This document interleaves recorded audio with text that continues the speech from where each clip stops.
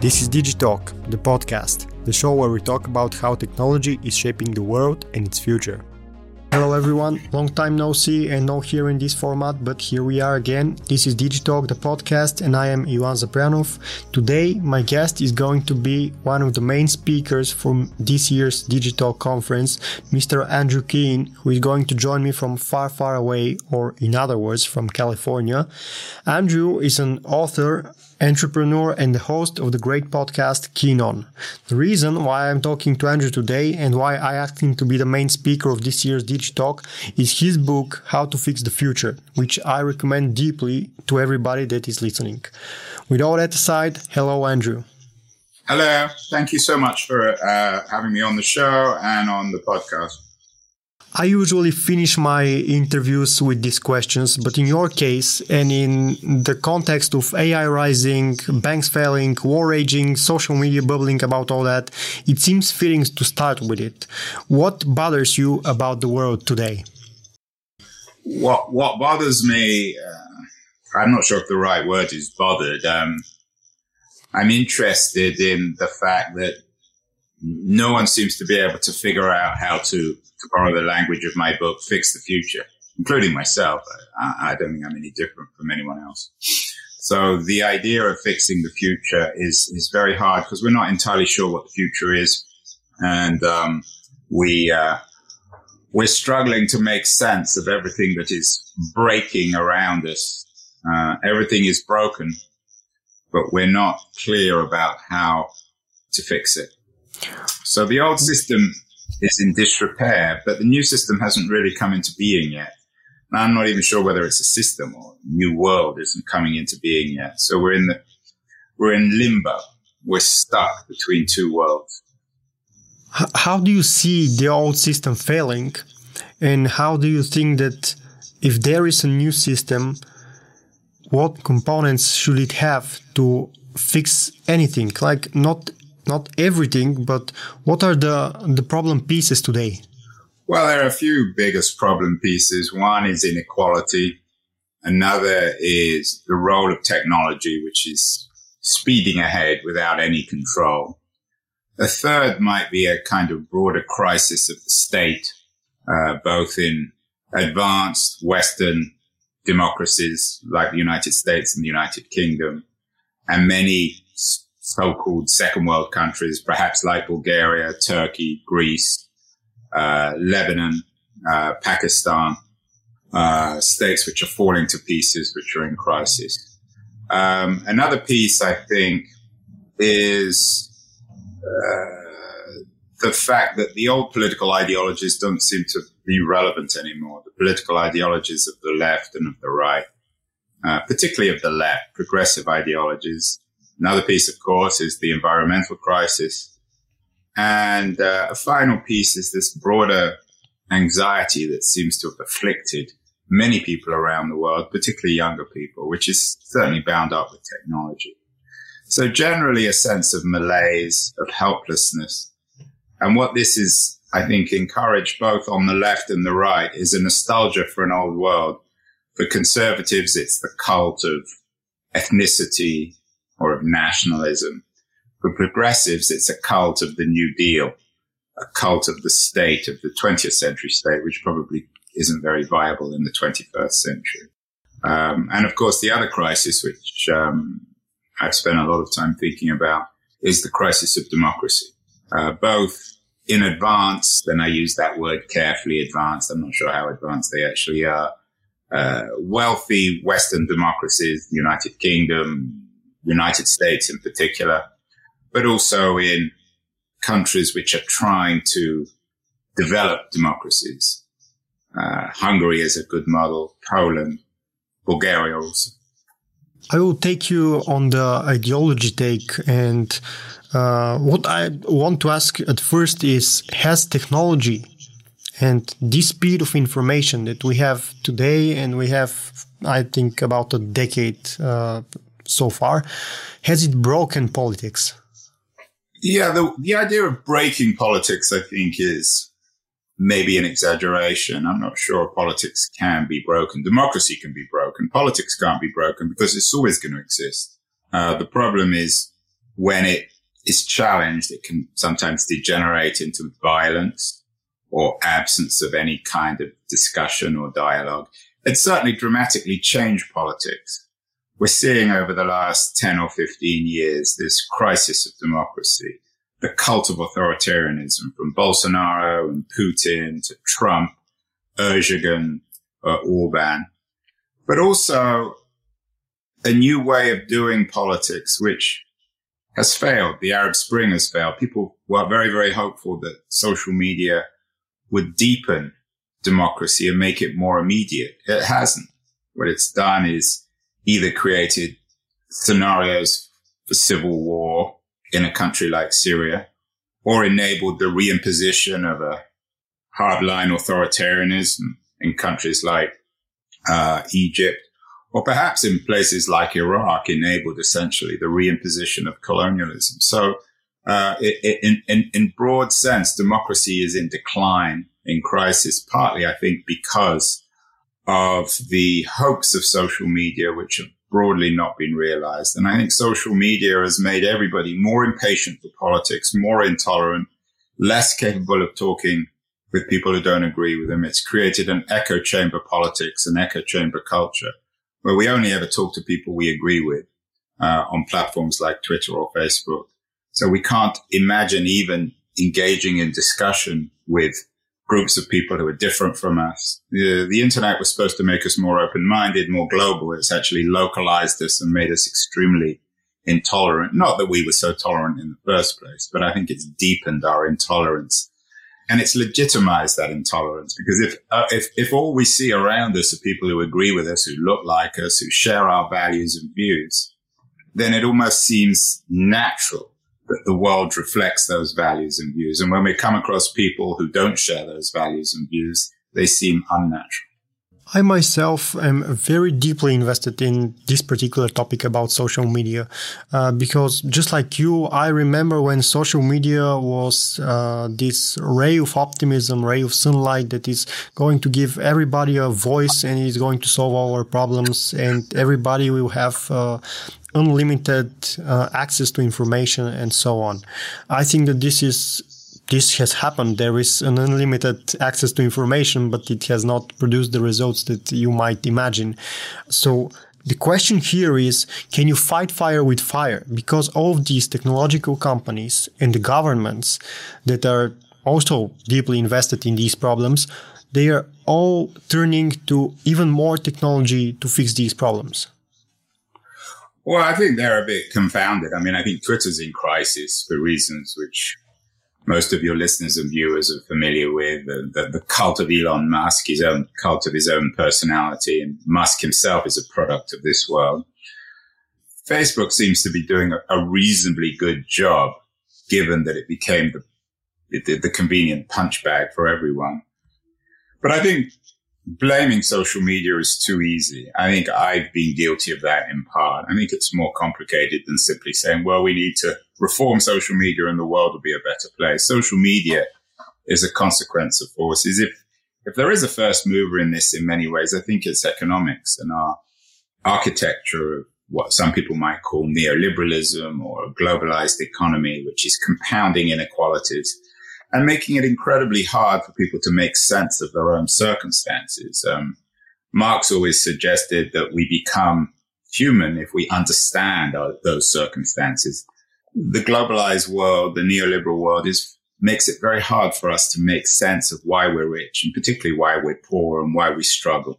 And I don't think you can blame social media on that. In many ways, social media is epiphenomenal, although it is also the cause of some stuff. I mean, it's like a ball of yarn or two balls of yarn which are mixed up together. They're sometimes very hard to unravel.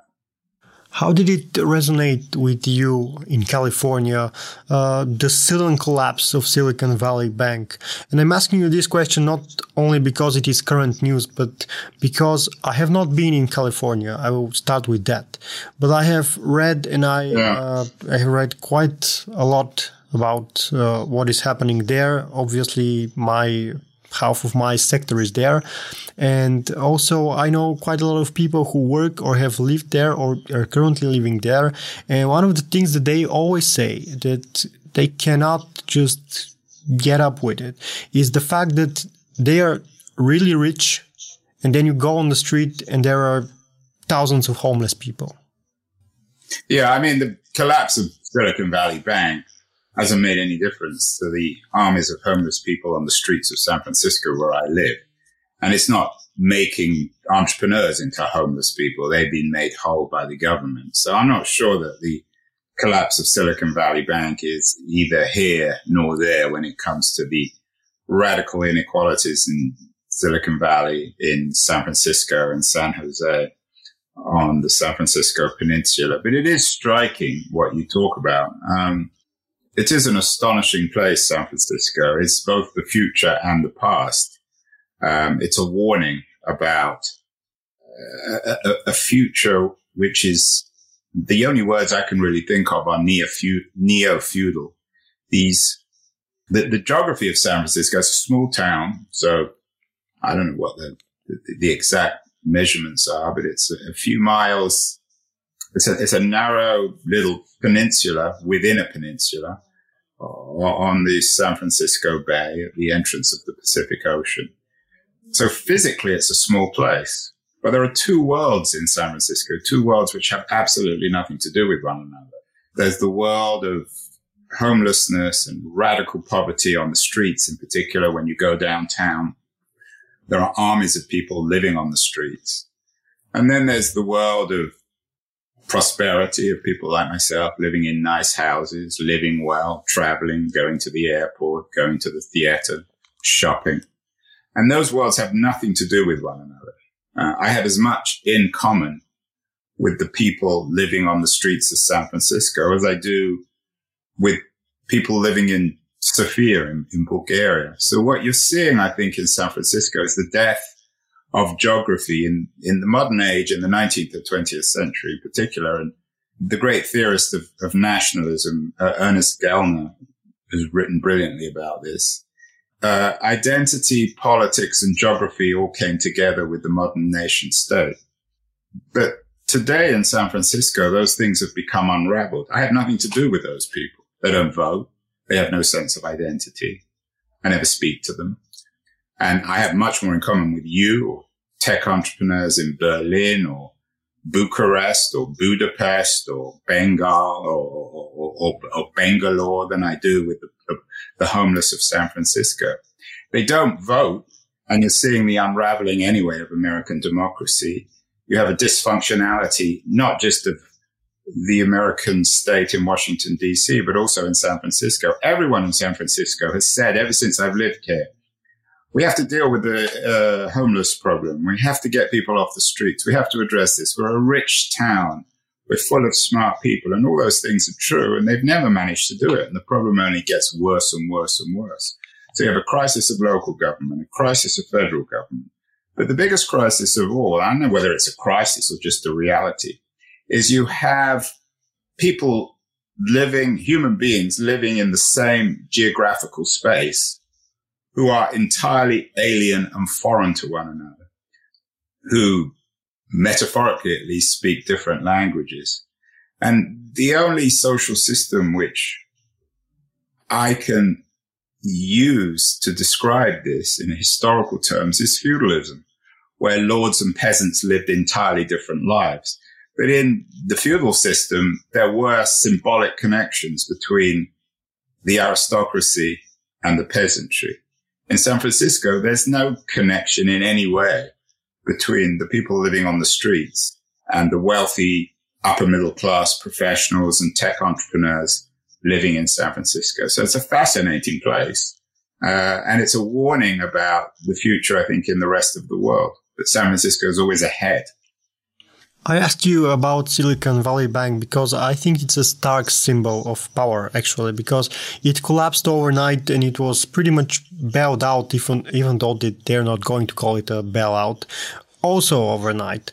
And what this is symbol for me is that some people can make things happen because of money, because of power, because of anything that is a symbol of power. In this case, it is the venture capital funds and the entrepreneurs from Silicon Valley.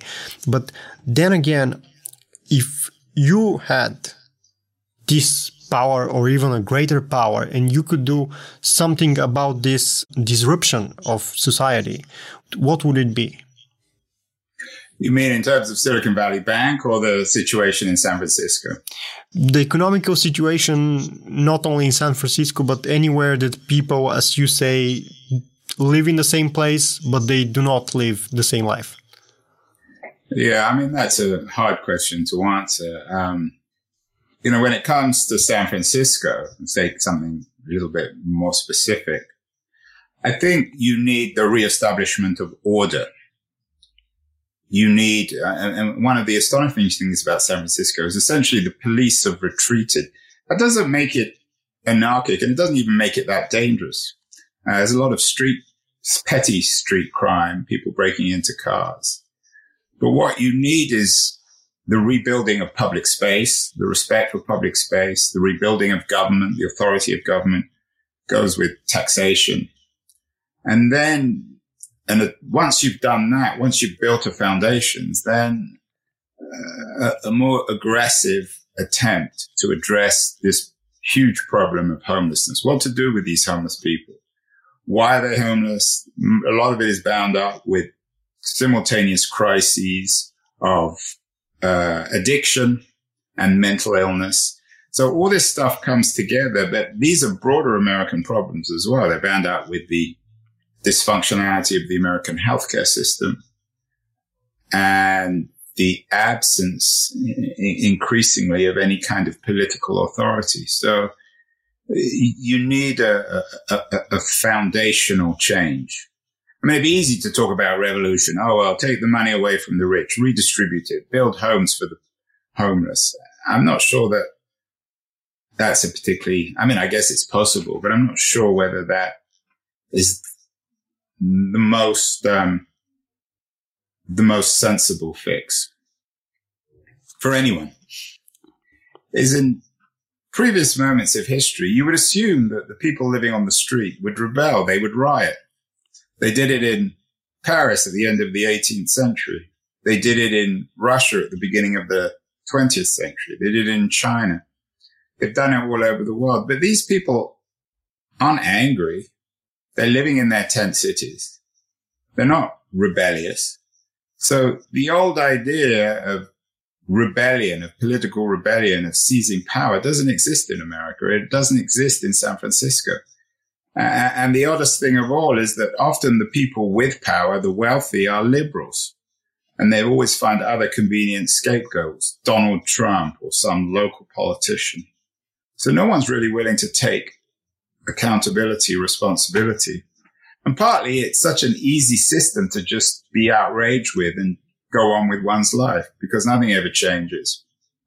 In your book, How to Fix the Future, you take a lot of problems and you cut them into chapters, and then you give good examples of the various countries in the world who have done their homework on a particular question, or a good company, or a good government, or whatever.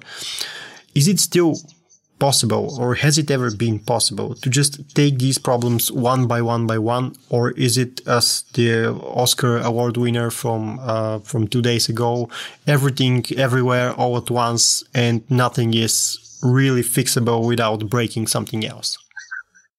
Well, I'm pleased that I wrote that book, I think in about 2017 or 18, certainly before COVID, before the world everywhere at once in one moment changed.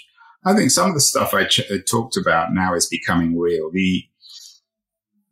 The labor, the uprising of the precariat, the techno-precariat, the Uber drivers, the Airbnb renters, people working in this temporary precarious economy are beginning to unionize.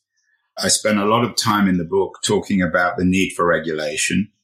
When I wrote the book, no one was talking about regulation in the United States. There was a lot of regulatory talk in Europe. That's beginning to happen now. I'm not sure it's entirely successful in the US. I address Section 230, for example, in the book, which couple of weeks ago in Washington, D.C. There was a Supreme Court hearing about it. We still haven't heard the decision. So a lot of the issues that I addressed are being discussed now. I do think that they have to be taken on an individual by individual basis, because there's not going to be any structural revolution. And the other thing to bear in mind is that politics works slowly and technology works fast. When I wrote How to Fix the Future, I'd never heard of ChatGPT. Nobody had. OpenAI, I may have talked about in the book, but it was still a very early stage company. Today, it's the most interesting and important and powerful and perhaps dangerous company in Silicon Valley. So things move really fast with tech. And as soon as you think you can slow everything down and change everything through politics or through the state, you lose. And, even the European effort, I'm not sure has been entirely successful. Some of the things that have been accomplished, I think, are impressive. But some of the regulation doesn't seem to have worked. The right to be forgotten, for example, seems to have benefited the powerful companies able to hire high-priced lawyers, whereas small companies haven't worked out. I think the issue that I address in How to Fix the Future, the meta issue, is human agency. And that's, if anything, a more important issue today than it even was back in 2017 and 18. The foundation of the book deals with this issue of agency. Talk a lot about Moore's utopia and his idea of agency in the book as the foundation for agency in the future. And of course, with ChatGPT and this imminent revolution of AI, having created smart machines that can talk back to us and perhaps in some ways talk better than we can talk, the issue of human agency, if anything, is even more important and pressing and dramatic in 2023 than it was in 2018. I wonder, are you more optimistic, more pessimistic? Has your worldview changed in any way since you wrote the book? I would say I'm more realistic. I'm neither pessimistic nor optimistic. The book is my fourth book. It came on top of three books which were quite critical of Silicon Valley. Cult of the Amateur, which was the first serious critique of Web 2.0. Digital Vertigo, which was, I think, probably the first serious critique of social media and the problems with social media, particularly the disappearance of privacy and the rise of companies like Facebook. And then The Internet is Not the Answer, which was a broader critique of the digital economy. So the internet is not there. So How to Fix the Future was an attempt to use that critique as a foundation for fixing the problems that Silicon Valley had caused. I was pretty early with all this stuff. Today, what I wrote in Cult of the Amateur and How to Fix, and The Internet's Not the Answer, and Digital Vertigo, everyone's saying the same thing. So I try to keep ahead of everyone else. So maintaining that slightly apocalyptic tone, I think, is inappropriate. It's also not very wise for a writer speaker like myself, because I just sound like everyone else. And the only reason that I get hired to speak at conferences like yours or have interviews with guys like you is if I'm saying something slightly different. So I've tried to keep ahead a little bit of the mob, of the crowd. It would be too easy for me, having been a techno-skeptic, to become a techno-optimist when everyone else has become techno-skeptics and pessimists. And I think that would be too simplistic and make me look slightly ludicrous. I think in overall terms, I see, and I know this is going to sound awfully cliched and boring, but I see the good and the bad. I mean, it's an exciting time now to be in Silicon Valley. I think this ChatGPT stuff, generative AI, is the most interesting thing, certainly since the birth of social media, if not since the birth of the internet. There's enormous potential and enormous dangers with it. And I'm very excited with the potential and very nervous about the dangers. When I was writing my book, also, it's important to note that when I was writing my book, the big tech companies did seem, if not evil, to be very dangerous. the Googles, the Amazons, the Apples of the world, particularly Google and Amazon. I think something's changed over the last, say, 4 or 5 or even 10 years. Firstly, they're not quite as scary. Their leadership has changed. They're increasingly in the crosshairs of regulators. They're, if not in retreat, certainly not able to move ahead as quickly or as aggressively as they have historically. But also over the last 8 or 10 years, new forces have come about, which puts their threat in context. So Putin's war in Ukraine, the rise of Trump, the crisis of democracy broadly. These are issues which I think put companies like Google and Amazon in context. Jeff Bezos is certainly not an ideal figure, but he owns the Washington Post, which I think is a very good newspaper. Google is not an ideal company, but my wife works at Google, and the people who work there are generally good people who want the best for the world. So I think I've partly changed my mind about how, quote unquote, evil these tech companies are. And secondly, we see the rise of evil in the world, whether it's Putin's behavior in Ukraine or the rise of some of this increasingly overtly authoritarian, racist political organizations and parties around the world. And that puts into context the threat of companies like Google and Amazon. And we started with what it is that bothers you. And it's only fitting that we end with the question, which is, what are you optimistic about?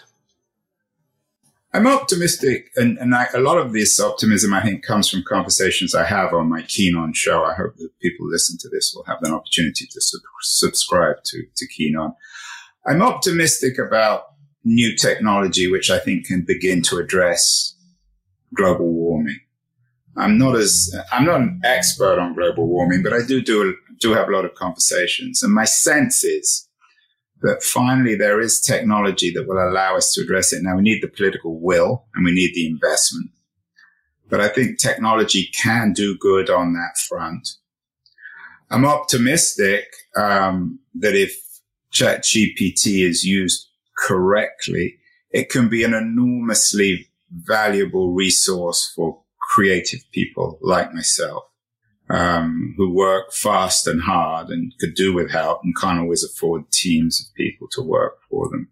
I'm optimistic that the new media platforms are enabling creatives like myself to escape the old media companies that generally aren't very helpful, whether they're newspapers or publishing houses.